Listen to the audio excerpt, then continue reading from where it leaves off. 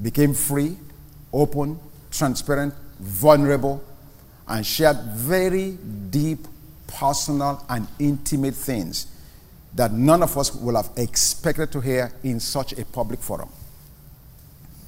Now, why are we saying why are we saying this morning? We do not want the grace message or the message of the Lord Jesus Christ to just remain an intellectual function.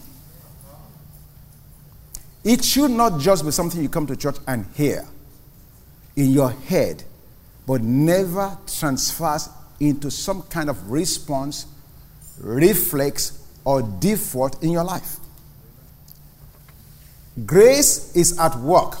Amen. When you receive the message and you respond in a particular way, there is no way you encounter that grace of the Lord Jesus without any kind of response. I mean, all through the scriptures, everyone who encountered the grace of God gave an unscripted response. They didn't go to school to learn it. They didn't have a seminar on how to respond. There was something spontaneous that grace of God in their life called to respond. I just read one passage, Luke 19, Zacchaeus, who had a physical handicap. He was short, yet had a desire in his heart to see Jesus. But because of the crowd, there was no way he would have succeeded. Jesus was passing by, came to the very tree that Zacchaeus had climbed, and stopped. Jesus did not wait for Zacchaeus to invite him to his house.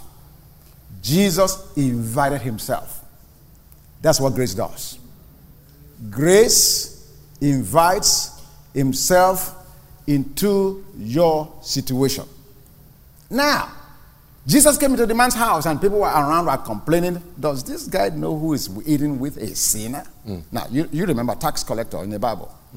That was not an esteemed position. Those guys were like the RRS agents of today. I don't know how many of you would like to have an IRS agent coming to your house. So you can come and assess everything in your house and know what's going to audit you for the next year. But anyway. So Jesus comes to this man's house. And because grace had come into his house, without anyone telling him what to do, without a seminar on 3 steps to repentance, 2 steps to how you must respond to it, none of that. Grace called within him to respond or have a certain reflex where he said, I'm going to give half my goods to the poor, and if I've defrauded anyone, I'm going to make restitution. That's a grace response. That's a grace reflex. That's a grace default. So what we are saying this morning, what we want to talk about this morning is, how does grace call upon you to respond to God in a certain way? Have you been responding, or are you in fact responding at all? Or is this just a matter of intellectual collection of information without any corresponding action or reflex or default on your part? Because this real spiritual transaction takes place when you and I respond to grace. You've touched me. Because of your touch in my life, I'm empowered to do or be X, Y, Z. You follow what I'm saying? Who had a party last night? Where were you guys dancing last night? No, but you get the message. Grace always gives us a reflex, a response, a call to action. Always. It's not just something we just receive and go, oh, wow, that was so wonderful. Oh, hallelujah, praise God. What is he doing for you? Okay, let me talk about myself. When this message began to take hold in me, the first change it brought to me was, first of all, how I see myself, my identity. Now I know I'm a child of God. Amen. I know that. Now I know that God is my Father. And no matter what happens to me, no matter what's happening around me, no matter what I see or don't see, I have the assurance and the guarantee that God has my back. Settled. That is settled. Then the next thing that happened was how I began to see those around me, my wife, my children, my friends, totally through a different prism. Totally. There was a response. Now I see them in a totally different light from before. Because of what God has done for me, now I'm able to give out that same love that I've received to those in my immediate circle. Immediately. I was able to see that. And I'm continuing to see that. Amen? So grace responses. Dr. Onofiok. I was at the hospital on Thursday. And when I saw my doctor, he said he was going to try some tests on me. He said I should put my knees up.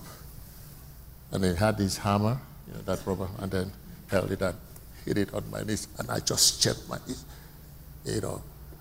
And I think that is one of the clearest example of a reflex action. Yep. A reflex. Yep. When, he tried several spots on my knees and he didn't check until he hit the right spot and immediately my knee checked. And then as soon as that happened, I remembered that when we have received the abundance of grace and then righteousness, there is a certain response that comes spontaneously. Yep. It's not something that you've learned. It comes spontaneously. It comes instantly. Is that, in fact, it just comes naturally. And so I began to look at my life. First of all, the scriptures. How people who have received the abundance of grace, how they have responded to it automatically, spontaneously, no learned behavior. Yep. The apostles, Apostle Peter, Apostle Paul, in all of their epistles, they always start with grace and what? Peace be multiplied to you, right? Grace and peace be multiplied to you. You cannot have peace without grace, the grace of God. You see, when you have received the grace of God, you have the peace with God. It starts with that. Peace with God. God is now your friend. You are now a friend of God. And then what follows the peace with God is then the peace of God. There are two types of peace now I'm talking about. The peace with God because of the grace of God, and then the peace of God. That state of calmness, that state of tranquility that you experience in the midst of chaos. You experience that peace. And it comes automatically. You don't have to learn, you don't have to strive for it. And I remember Peter.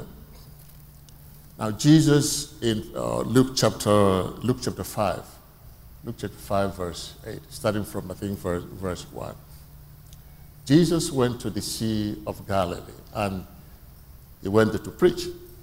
And then he saw two boats, one belonging to Simon Peter. And he told Peter, please, can you just move into the sea a little bit so I can use your boat as a pulpit to preach? The Bible says that he spoke to the people.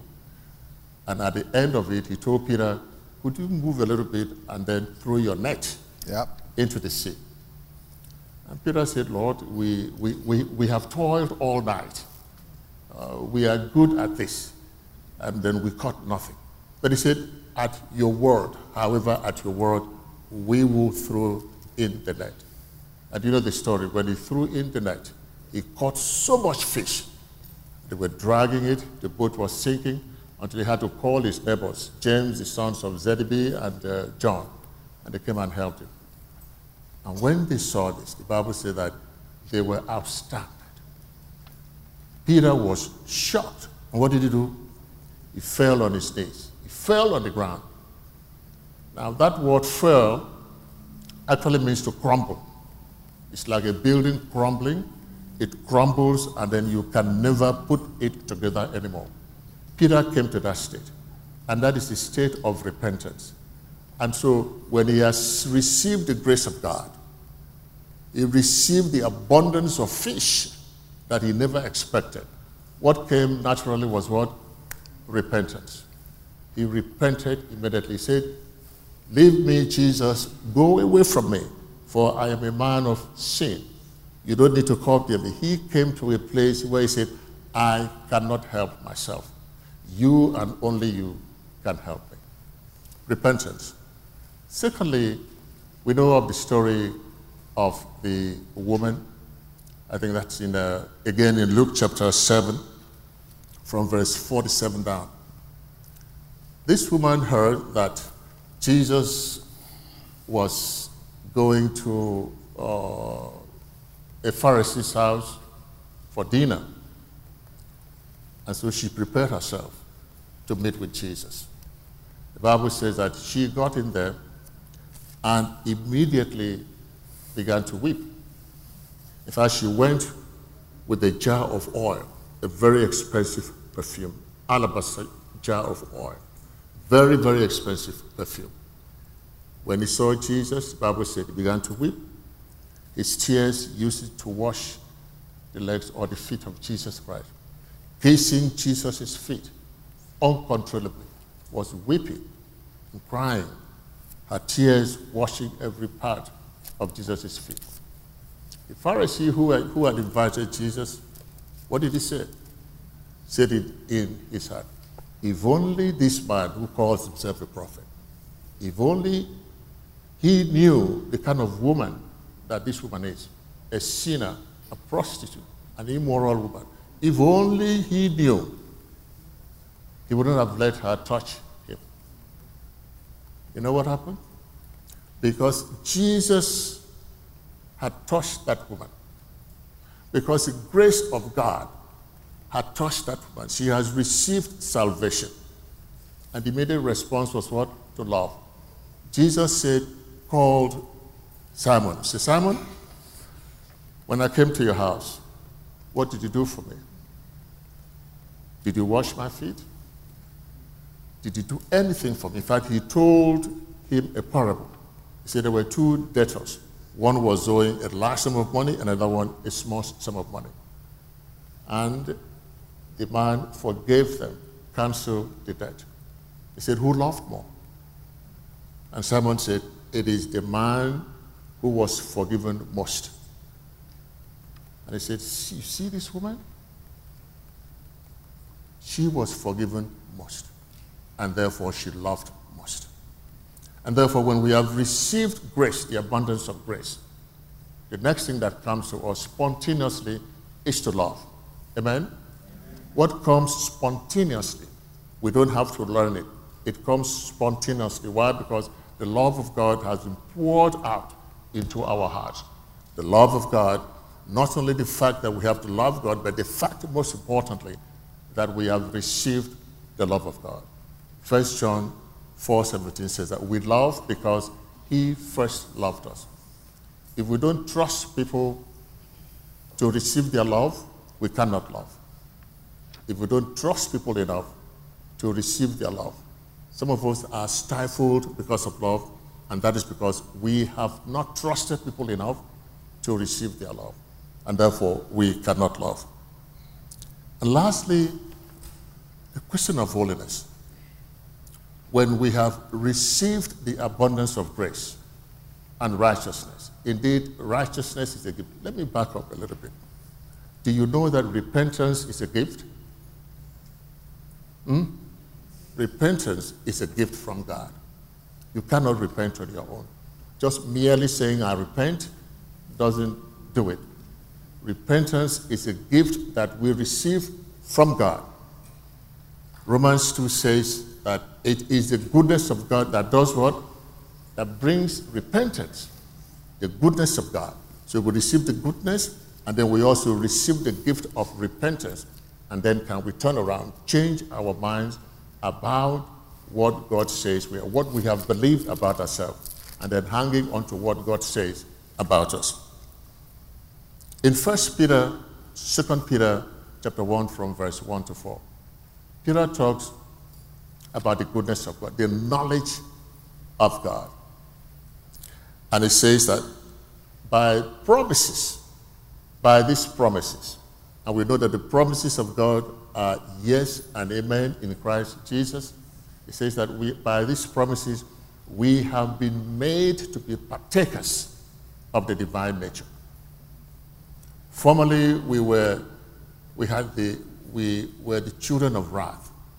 That was our nature. We had a sinful nature.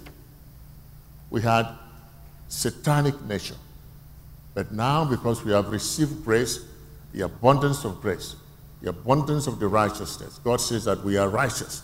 He says, by these promises, we have been made to be partakers of the divine nature. Now that talks about holiness. And therefore, when we have received grace, when we have received righteousness, in other words, when God says that you are righteous and that you are blameless, that you are unreproachable, that you are not a sinner saved by grace, but that you are a saint who sometimes commit acts of sin, when you have received that, embrace that, enjoy that, it says you now have the divine nature, and that is in your spirit. So in spite of what I might be going through, in spite of the errors, the wrong choices that I make, I know that I have the divine nature. And that comes spontaneously. And of course, because we act from what we think, we act from what we believe. If I know that I have the divine nature, guess what is going to flow out of me? Divine things, godly things. And of course, God has already given each and every one of us, as believers, everything that pertains unto life and godliness. Life, as I said last week, refers to your nature, your identity. So we have that identity. God has given us that identity. And then out of that identity, we begin to behave godly. Amen? Okay. The mics are open. What kind of grace reflexes do you have or not having?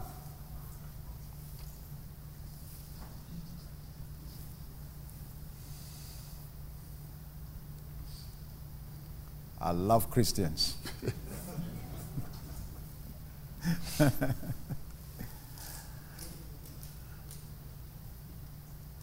Are you creating a room, an atmosphere of grace in your home? That is what God has been talking to me about. You see, is your home an environment of grace? Or is it a courtroom without a defense attorney? Some of our homes are like that. It's like you are in a courthouse and all those accusations are thrown at you. They are thrown at you. Criticism, judgment.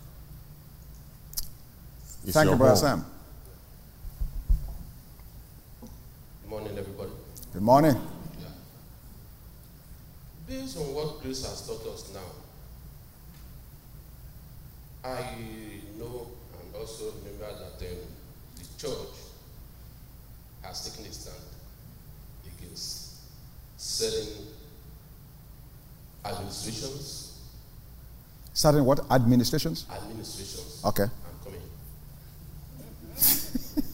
Also, certain people. For example,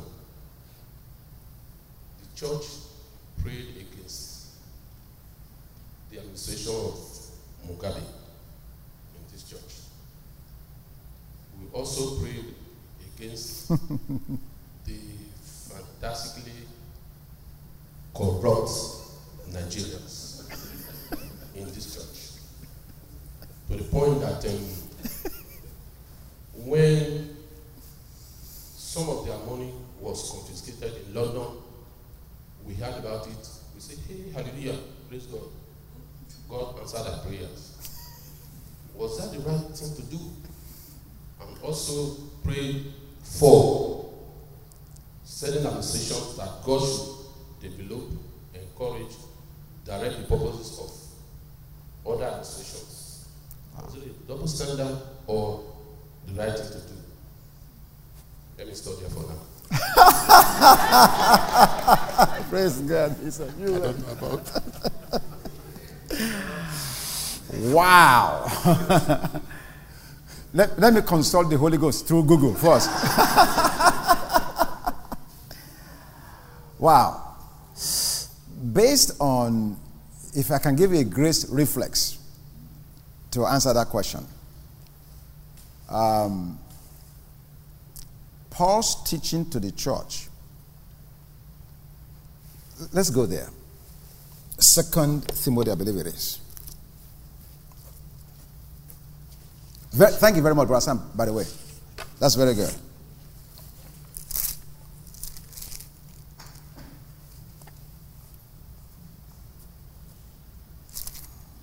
First Timothy chapter 2. 1 Timothy chapter 2. And the reason your question is very important is because I think it was on Wednesday last week, we actually addressed how grace will inform how we worship and how we pray. Those two things primarily, we addressed that. That's why, this is such a very interesting question that you brought forth this morning. Okay, so Paul teaches and says, therefore, that's 1 Timothy chapter 2, verse 1. Therefore, I exhort first of all that supplications, prayers, intercessions, and giving of thanks be made for who? All men. For kings and all who are in authority. Okay, so how should we pray for them? That we may lead a quiet and peaceable life in all godliness and reverence. For this is good and acceptable in the sight of God, our Savior, who desires all men to be saved and to come to the knowledge of the truth. Wow. Based on this scripture, how should we be praying for these administrations? Hello? Anybody? I mean, I can answer the question straight up, but I want to coach us through knowing what to do. Based on this scripture, how should we be praying?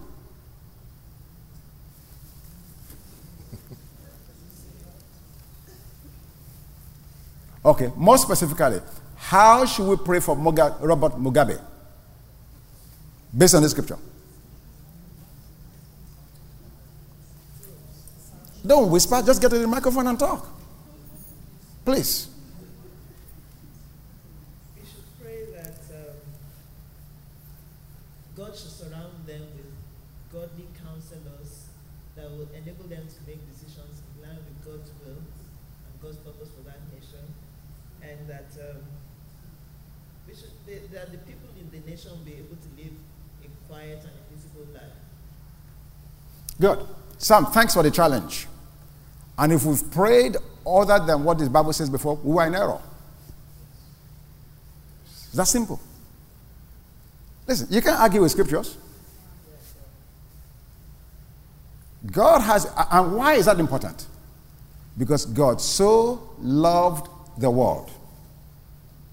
He gave his only begotten son, including Robert Mugabe. He was made and created in God's image and likeness. God has as much love for him now as he does for all of us that are here. Now, this is a challenge for all of us. Let me just say, I'm perhaps one of the most guilty in what you just said. Let me put myself on the line. Because when I heard those prayers, I didn't stop it. So that makes me complicit with that prayer. But the reason we pray those prayers is because it feels so good to us. We see physically the kind of havoc that Mugabe has done in Zimbabwe. And sentimentally, we put ourselves in that, this man is a wicked man, an evil man. And so our sentiment led the prayer, not God. our emotion. And Jesus cautioned us in John chapter 7, verse 24. He said, pray, he said, do not judge according to appearance, but judge righteous judgment. Appearance says Mugabe is wicked. Zimbabweans are suffering. Zimbabwe is falling apart. This man is doing the right thing. That's the appearance. But do you not know that God anoints Cyrus? And calls Cyrus his servant.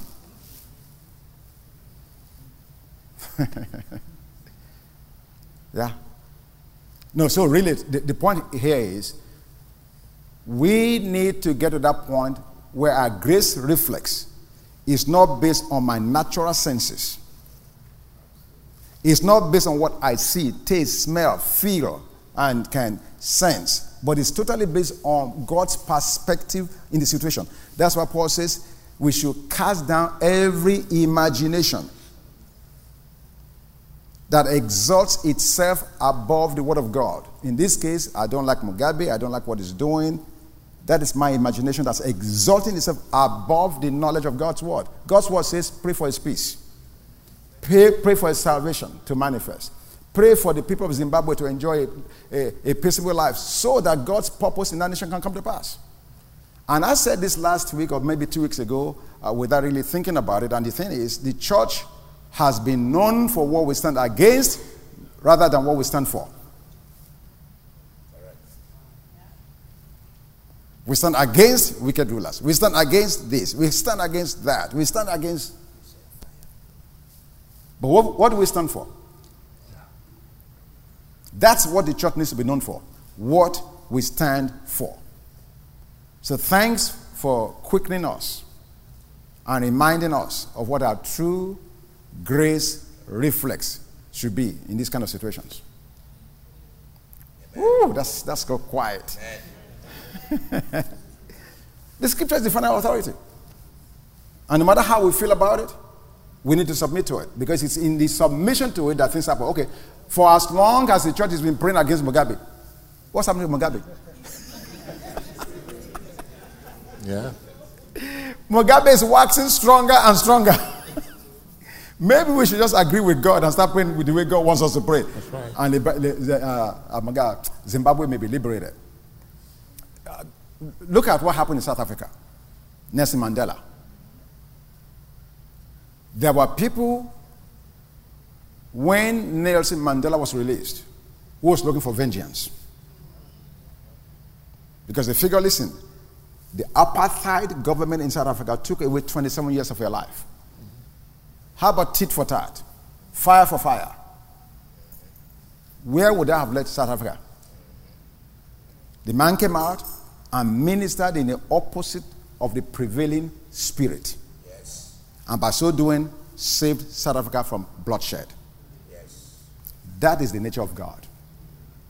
God always ministers in the opposite of the prevailing spirit. Lucifer fell out of pride and arrogance. Jesus became exalted out of humility. Yes. He did not use what the enemy used. Amen? Amen. Now, it's going to take some work for all of us to start thinking like this. As we renew our mind, though, our mind is going to become aligned more and more and more to what God's purpose and will is. Amen? Amen. But do we understand his question? Yes. Do we agree that that's a challenge for us? Only Derek. Some of you guys still want to kill Mugabe. God will help you. Amen? Amen? Thanks for that question. Yes, Brother Patrick. Yeah, Pastor, I believe all that you are saying about grace, praying, and all the scripture also say about praying for leaders. But I also believe that the Bible says we are not fighting against flesh and blood. Yes. So we can also pray against the evil behind everything that we do. Yeah, that's all. Yes. Definitely we can pray about the evil. But the care here is, I think you used the phrase the other time, which maybe I can help you recall it. There's a difference between praying against a person and against their behavior. Mm-hmm. Two different things. You can pray about a behavior, but not against a person. Again, because when you pray against a person, remember that that person was made in God's image. Really, when you're praying against a person, you're praying against yourself. If you really understand the whole thing, how God created us and so forth and so on. But definitely the behavior can be addressed. Amen?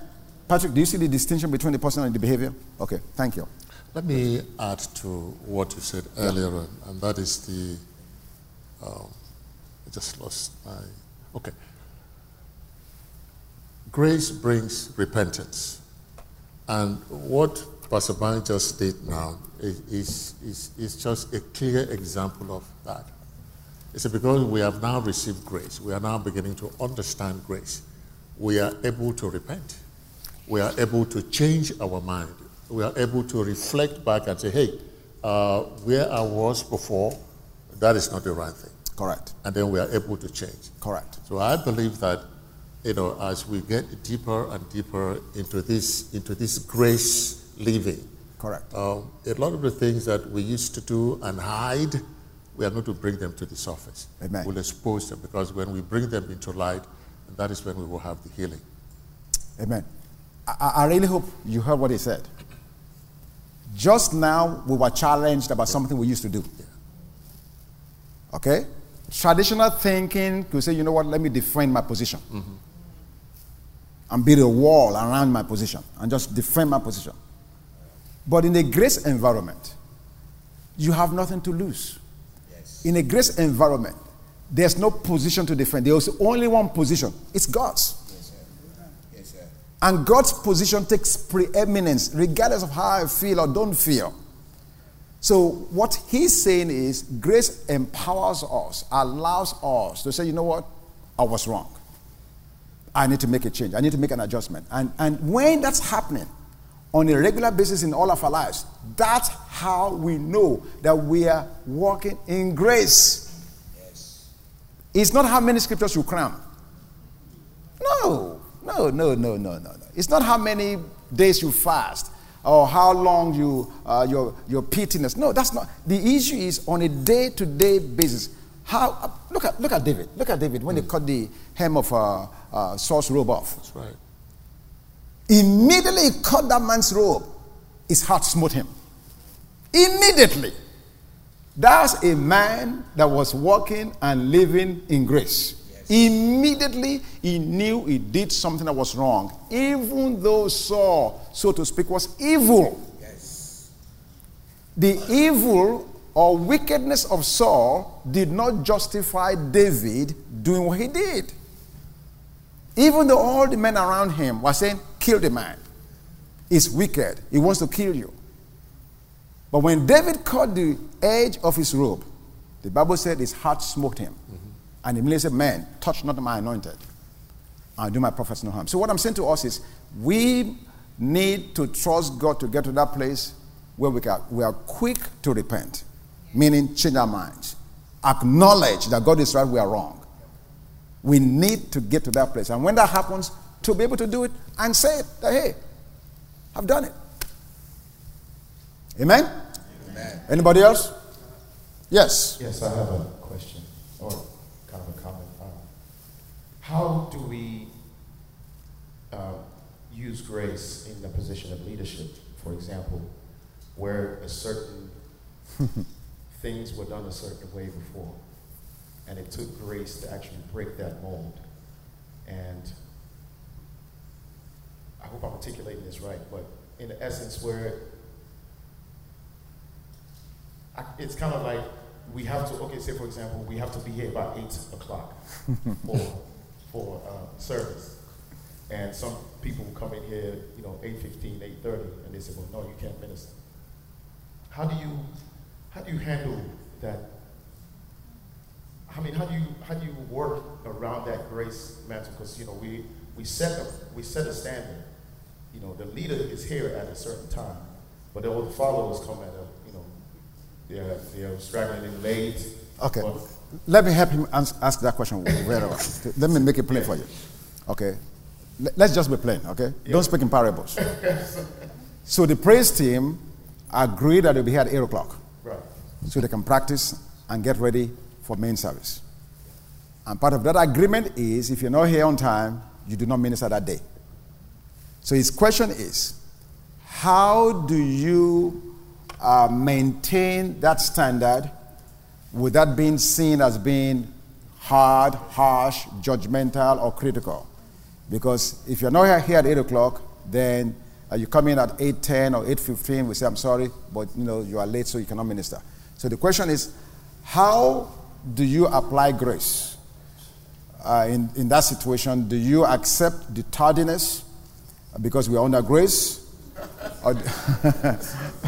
Or do you just bring down the hammer and said, you are late? Somebody has... Benga, Allah, good. It's going to give you an answer. Praise God. I don't see a hammer in his hand, so I don't know what he's going to say. Well, I think we need to put grace in context. Okay. You see, that grace works with love. Yes. See, where there's grace, Yes. there's going to be love. Yes. See, and one of the critical ingredients in love, that even God chastises those that he loves.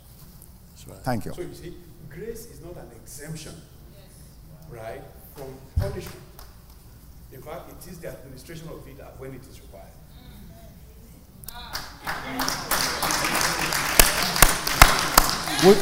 Ibeke, can you give me $1 for me? So to follow up with that, Yes. in essence, we have to always administer it in love, whether by punishment or by because there are times when you have to ask yourself, okay, is this getting the point across anyway? You see what I'm saying? Because we are saying we have to punish in love, we have to set a standard, because the thing is the standard. The standard is, as a leader, I have to show that I have to be here on time. Yeah. I'm here on time as a leader. Yeah. But if the followers are saying, that okay, well, you're not leading today, you can't sing. Where do we? I'm trying to see where you can. Are we saying, okay, well, we can't sing anymore? No, you can't do anything anymore. What is the? Okay, let's go back to what Mr. Olaye said to us just now. And I want to reemphasize that. Grace operates in the atmosphere of love. That's it. In fact, we said this over and over last week. Yes. The reason, love is the reason for grace. Don't ever forget that. Love is the basis that gave birth to grace. Therefore, you cannot minister grace apart from love. Love, on the other hand, though, the Bible talks about how whom God loves, he chastens. Mm-hmm. So rather than use the word punishment, I will not use the word punishment. Punishment reminds me of, you don't do your homework. That's where I came from. You come to that classroom, there's a horse whip that's waiting for you. Mm-hmm. That's going to leave mark. You're going to leave a mark on your back when you're done with it. So that's not what we're talking about here. So what I'm hearing you say is, as a leader, there's a reason for which you guys come together at 8 o'clock. That's right. So you need to let the person in your downline know, honey, or this person, John, Sally, Jane, I'm so sorry you are not here again today. And your absence affects the cohesiveness and the progress of the ministry.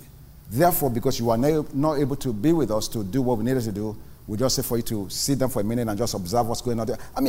Whatever you do, you have to do it in love. The problem comes if it's not done in love. Mm-hmm. And if the person that's been chastised does not know why they are being chastised. Why did you guys have that standard to begin with? They need to know that. You need to recall their attention to why this standard is there and the importance of the standards being upheld. And when it's not upheld, how it affects everybody. Mm-hmm. So their tardiness is not just about them, it's about the entire community. So they need to be reminded of that. And that's where the correction comes in. So and then they know what the standard is. That's it. They just sit for that moment. That does not mean that they cannot function next week or next time. It's just that for this moment, it's important. And that's not just for you guys.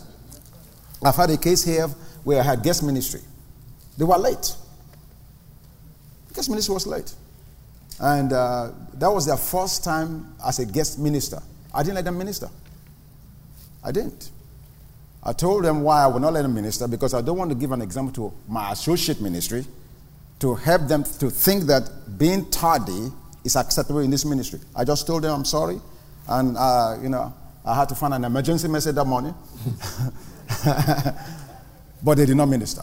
However, because it's not a punishment but a corrective action, I brought them back the next month. And this time, they were extremely, extremely on time.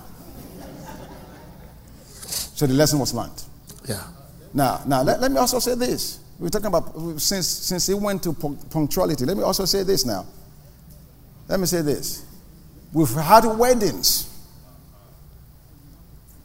We've had weddings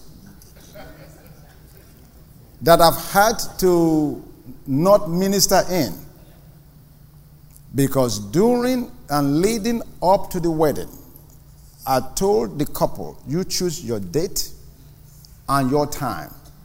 Choose your date and your time. We sang it like a song, on, and they chose the date and the time. And the time came, they were not there. They were not there. So in that case, they broke their part of the promise. And that released me from the obligation. Yeah. In fact, Eniola is here. I'm looking at her face now. Now, that was not Eniola, by the way. That was not Eniola. But in Eniola's case, the groom and the bride were there on time. But her family were not there on time. And the family expected us to wait for them. I said to the family, I'm sorry. The groom is here. The bride is here. And before we all got here, God was here. Who else are we looking for? We joined them together and they wanted to fight us. In fact, they fought us. But God delivered us. Amen. Let me just leave the rest of the story so you guys can. But I'm just throwing that out there because you need to understand that when you make these commitments, you should be prepared to walk through them. Yes, who's first? I think. My fellow GOP. Welcome, sir. In order to expand what he was asked, right? Yeah. So, how do you reconcile? Because I think I find myself in the same position sometimes. Because when you're in a leadership position, because the past couple of years with all this grace thing and the love part of it, now my boss is calling me, I'm a weak leader. I keep giving people a longer rope, so, and for me, every time I want to do something really brash, and I'm not going outside what the policies of the company say, but there are some that I feel that sometimes there are people you can still redeem. There are some people, but sometimes it might be your intuition or whatever. Yes. The problem now is that, so now my boss is like, you're not decisive. You're not, what happened to you? You got soft. Yeah, I got soft. So how do you reconcile that when outside the church, Very good question. Very, very good. Yes. Very good question. We are to correct in love. Yes. Okay. But we are not to encourage a bad behavior, right? Okay. So, you can correct in such a way that you don't enable the bad behavior or the unapproved behavior from the other person. You see, many a times we enable people in what they are doing, and you know it's wrong, and then you continue to enable them. And How do we enable them? In other words, somebody keeps coming late. Okay. You've set a standard. You say, you come to the church at so and so time, for the meeting at so and so time. He comes the first time late, and you say it's okay. He comes the second time late, you give a warning, and you say it's okay. You are enabling that person. You are enabling that person. You've got to give the person a choice. What I do is give the person a choice so that the onus will be on him or her. If you come late, this is what is going to happen. And so if he or she comes late, then the onus is on him. All right, so you are now going to face the correction. In other words, they should know in advance. They should know in advance what the consequence will be the next time that behavior happens. That's right. Is that correct? Okay. Yes, yes. So that when that behavior now happens, it's not you doing something. No. Already come to the table knowing. That's right. Okay. Does that make sense, Brother Daniel? So you give them the consequences of their wrong choices. So now if they now fail, the onus is on them. Now, they face it. Now, that doesn't make you a bad person. They have chosen to go that way, and therefore they should face the consequences Amen. of that. So, tough love, in order not to enable, I don't want to be an enabler of a bad behavior. And you see that when you do that, they are going to change. Because it is a choice. They have made a choice. They made a choice. And I am not going to encourage that choice. I want to stop that wrong choice. Is it possible to, in the course of talking to that individual? Yes. And we're using punctuality here. In your case, it may not be punctuality. It may be that they just don't do their work with giving enough attention to details or whatever the situation may be. So is it possible to, when we are talking to them about the infraction, to ask them, just to show the love, is there anything I can do to help alleviate this issue in you so that they know you want to serve them? Mm-hmm. So I asked them, what can I do to help you so that this will not happen again? Is there anything I can do to help you so that this will not happen again? And they say, oh, well, no, really, there's nothing. Well, okay. Once they say there's nothing you can do, it's totally on them. You've placed the onus completely 100% on their head. And then so you talk to them gently, in love, but firm, to let them understand that the next time this happens, because of company policy, because of the standards, you give them the whole riot act, why this behavior should not be acceptable. And then, of course, when it happens the next time, they get a shaft. You hold territory. Amen? Amen. Praise God. Derek and then Sister Kenny. Well, mine is just not to really digress, but it's also part of what we're talking about here. Yeah. I believe that grace is always being there for each and every one of us. Yes. It's always been there. And I cast myself back to the days that each and every one of you should do that even now as I speak. The very first day you got saved. And for me, it was what a joy. What a peace, love, kindness. No one taught me those things. It was grace all along there. And I remember loving people, being less judgmental, being kind, being patient. And somehow along the line, even in our family life, I think they enjoyed us that way. And somehow we missed it. And sometimes we have to admit that to ourselves, that we missed it along the way. We went back to the law. Just like in the conference, we learned about going back to the law. And once we go back to a very first love, I hate to use that word, a very first love, because grace always been there. And we embrace grace. And grace is kind, it's gentle. And so if we're not operating in that mode, then we know we're walking away from grace. And I think that should be a guiding point from here on as we walk in grace and love even more unconditionally, just like Christ loves. Amen. Thank you. Sir Kenny, welcome. It's good to have you. I think we need to also understand something about grace. Grace is not weak. God, the giver of grace, he says, repent or you perish.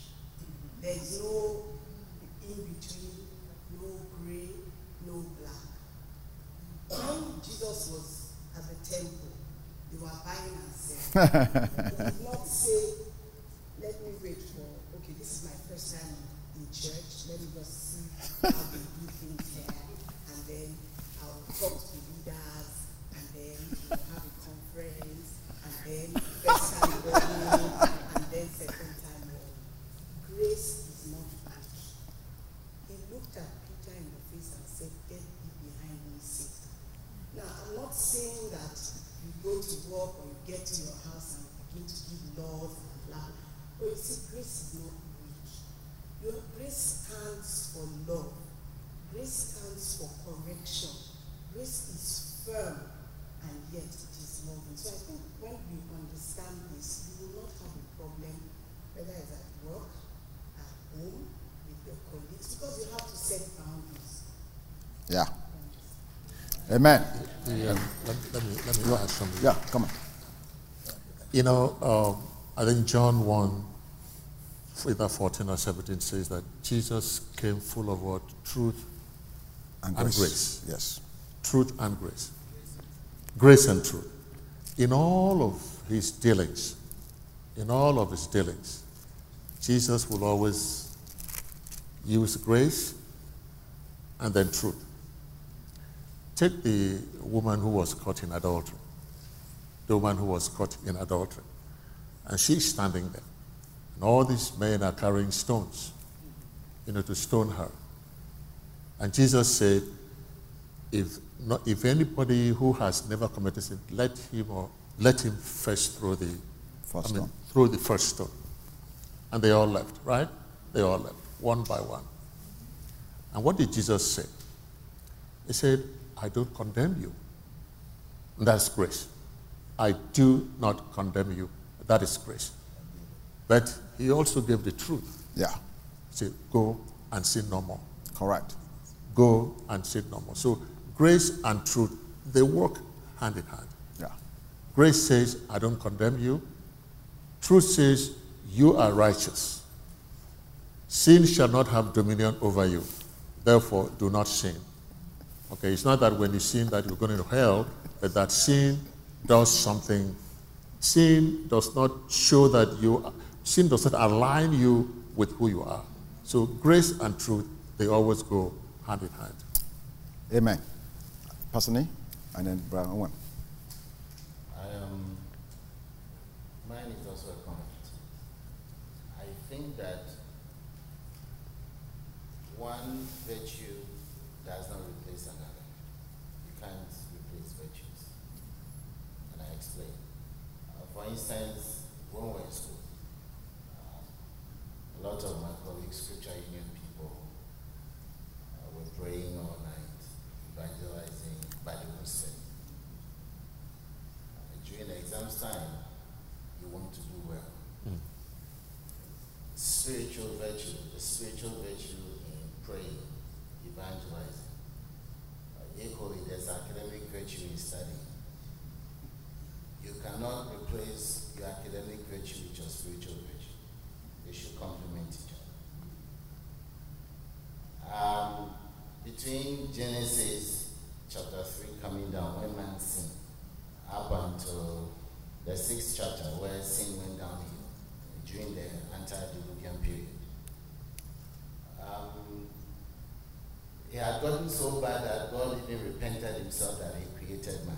But at the same time, in that same chapter 6, Noah found grace. Yes. In the eyes of God.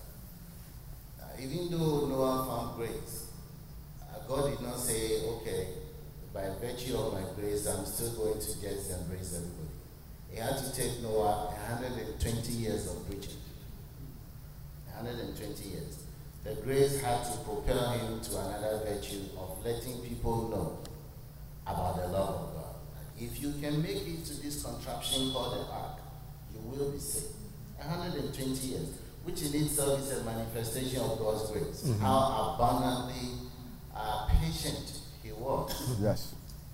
It did not replace that. When it comes to what has happened in the past, as far as our prayer life and what have you,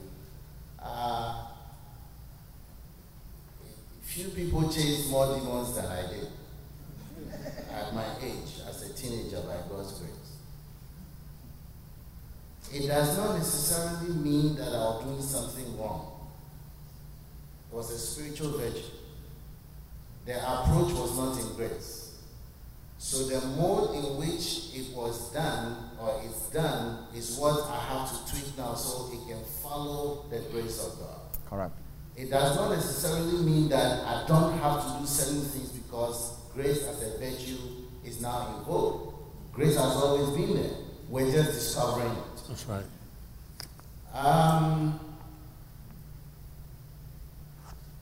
If you're a legislator, for instance, and you're a Christian for that matter, and walk in grace, that spiritual virtue of grace does not extricate you from exercising your spiritual conscience when it comes to promulgating laws that can allow godly behavior behavior or attitude in society to fester, Absolutely. i.e., same-sex marriage. I wonder how long it will take you to get there.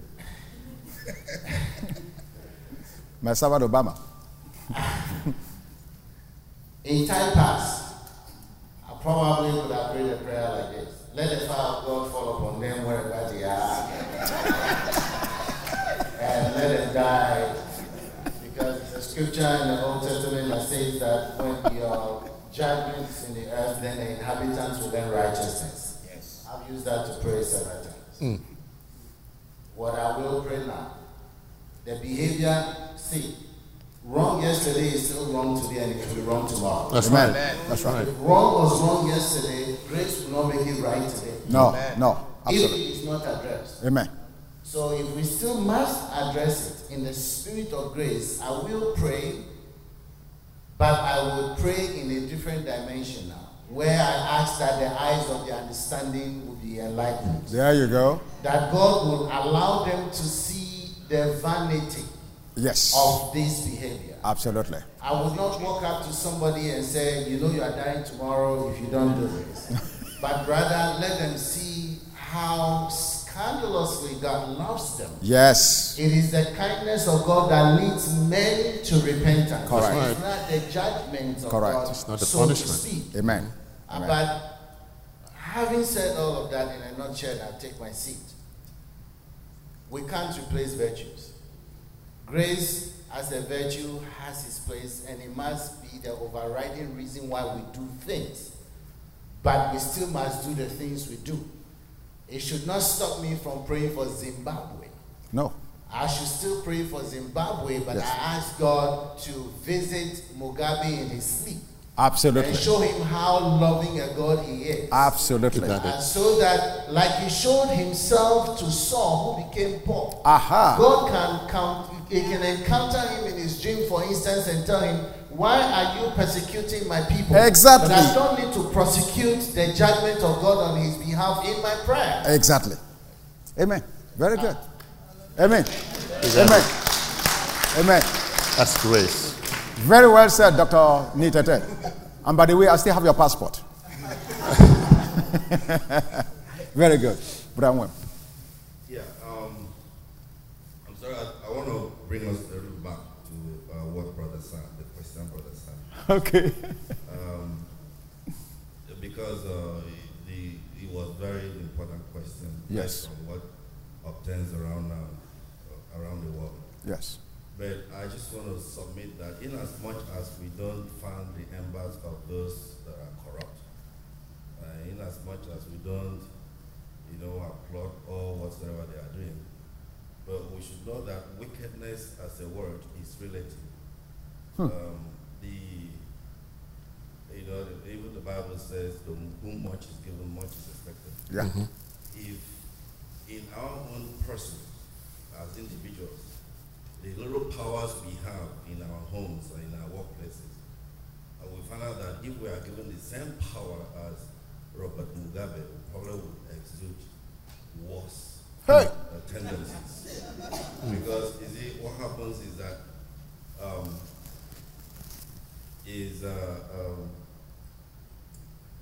you cannot know a man until you give him power and money to dispense. That is when you know actually the characteristics of that human being.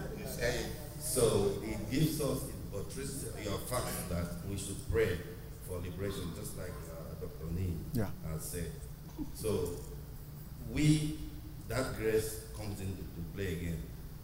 I mean, we pray for them, to God to enlighten, just as Ephesians said, enlighten the eyes of the understanding that they see.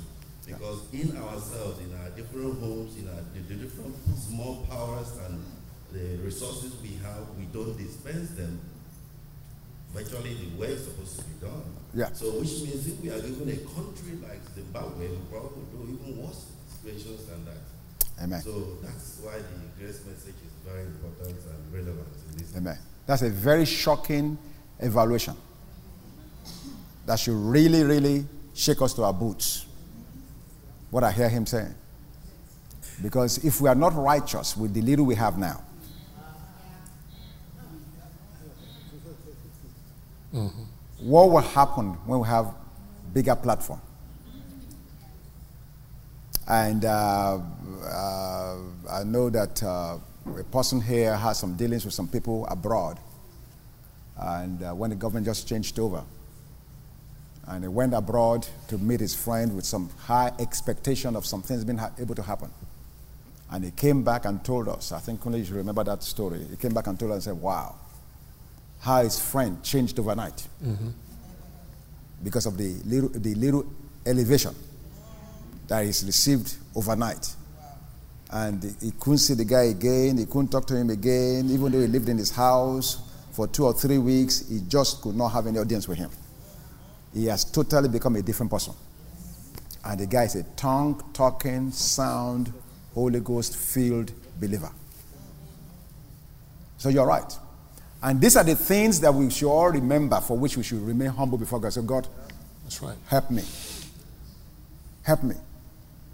Every day, where we should put on that armor and receive the grace of God and the love of God and the help of God and the wisdom of the Holy Spirit. Because you never know what's in you until you step in that arena. In fact, I can say this publicly. Pastor Bakari told me that in his interaction with the government, he said, Bank, if God has not cooked him, I'm quoting him, and cooked him properly, that there's no way, that there's no human being that can walk in that arena that will not lose his mind. He told me that. He said, because for every man there's a price. And it doesn't matter what currency, they have it. They have it. So yeah, and these things should remind all of us that we need God.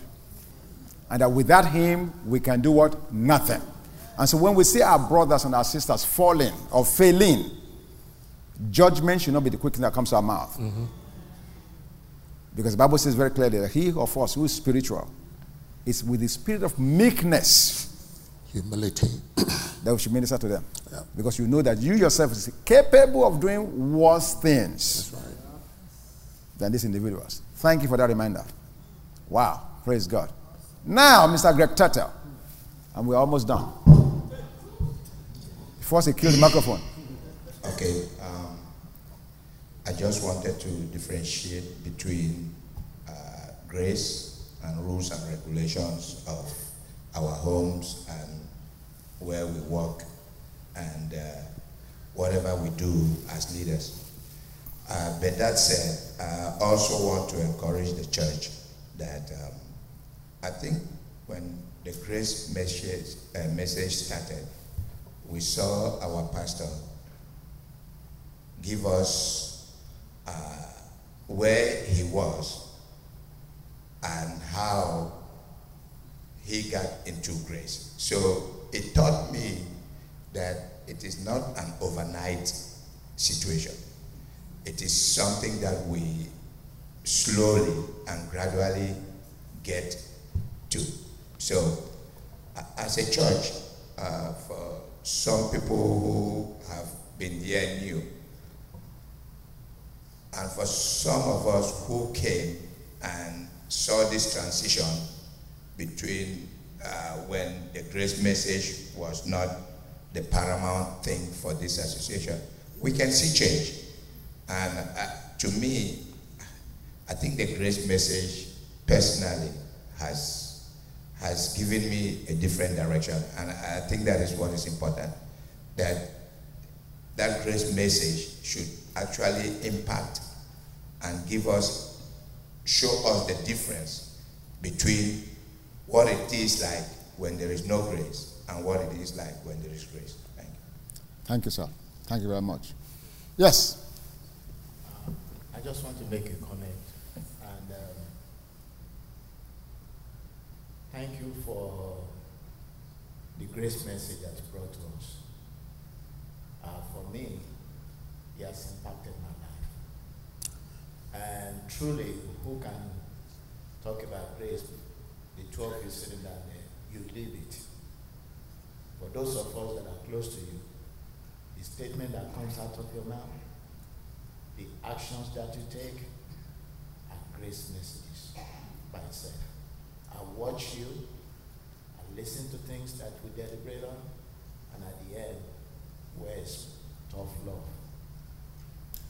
I never had that before. I look at the word 1 + 1 is 2. Very practical.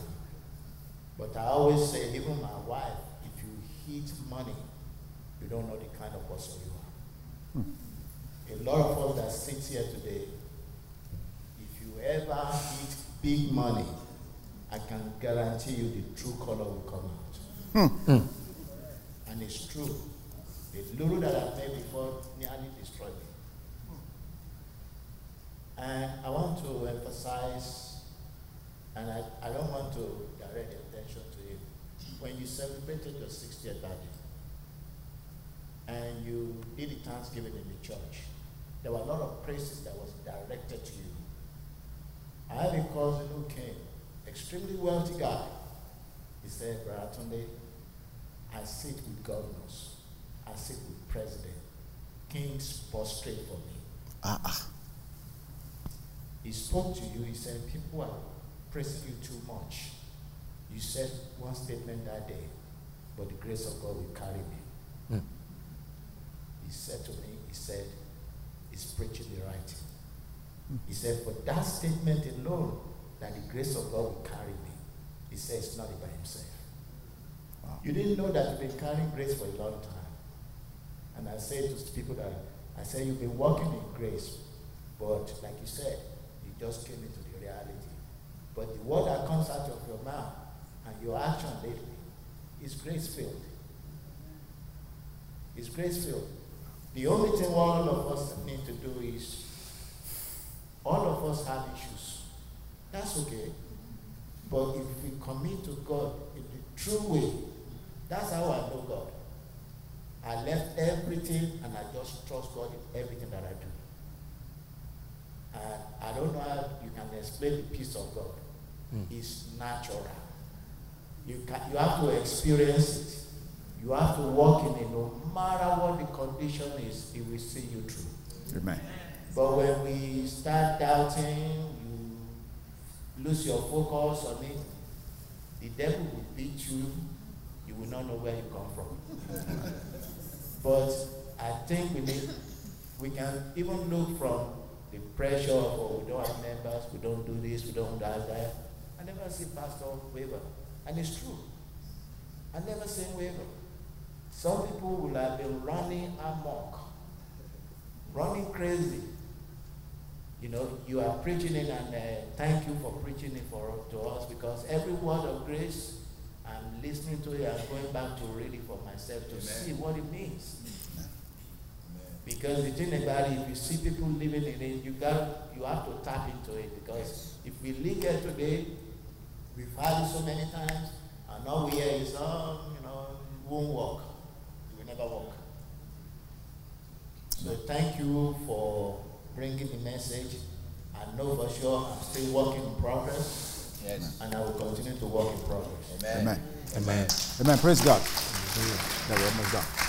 Yeah, definitely all of us are a work in progress. And what you just explained, Sammy has told me that about Pastor Mike. You've not been there. Sammy has been eavesdropping about you, talking about how much grace you carried, even before you came into the fullness of the grace message, that the capacity was already in you to walk in that grace. Amen. Good. We are done. Praise God. But you have something? Yes, just add something. Okay, sure. You know, the apostle said that the just shall live by faith. The just shall live by faith. And we are justified by faith. We are justified by grace through faith. And therefore, if we are to live godly, we live by faith. And faith means trusting. So we live godly by trusting who God says we are. Amen. We live godly by trusting who God says we are. My word of encouragement, to all of us is that we should make our home an environment of grace. Amen. Let's make it an environment of grace. Amen. Let's not make our homes a courthouse without a defense attorney. Amen. Grace is love is the face that grace wears when it means imperfection. Amen. That's good. When we meet imperfection, Amen. Let's use love. Let's use grace. Amen. Amen. Praise God. Amen. We're going to flow into another aspect of this service this morning where grace is being released. Pastor IBK, Pastor Shina, please come. Pastor AD and Pastor Annie is here, and they have a wonderful announcement they want to make. Please, can you please just come?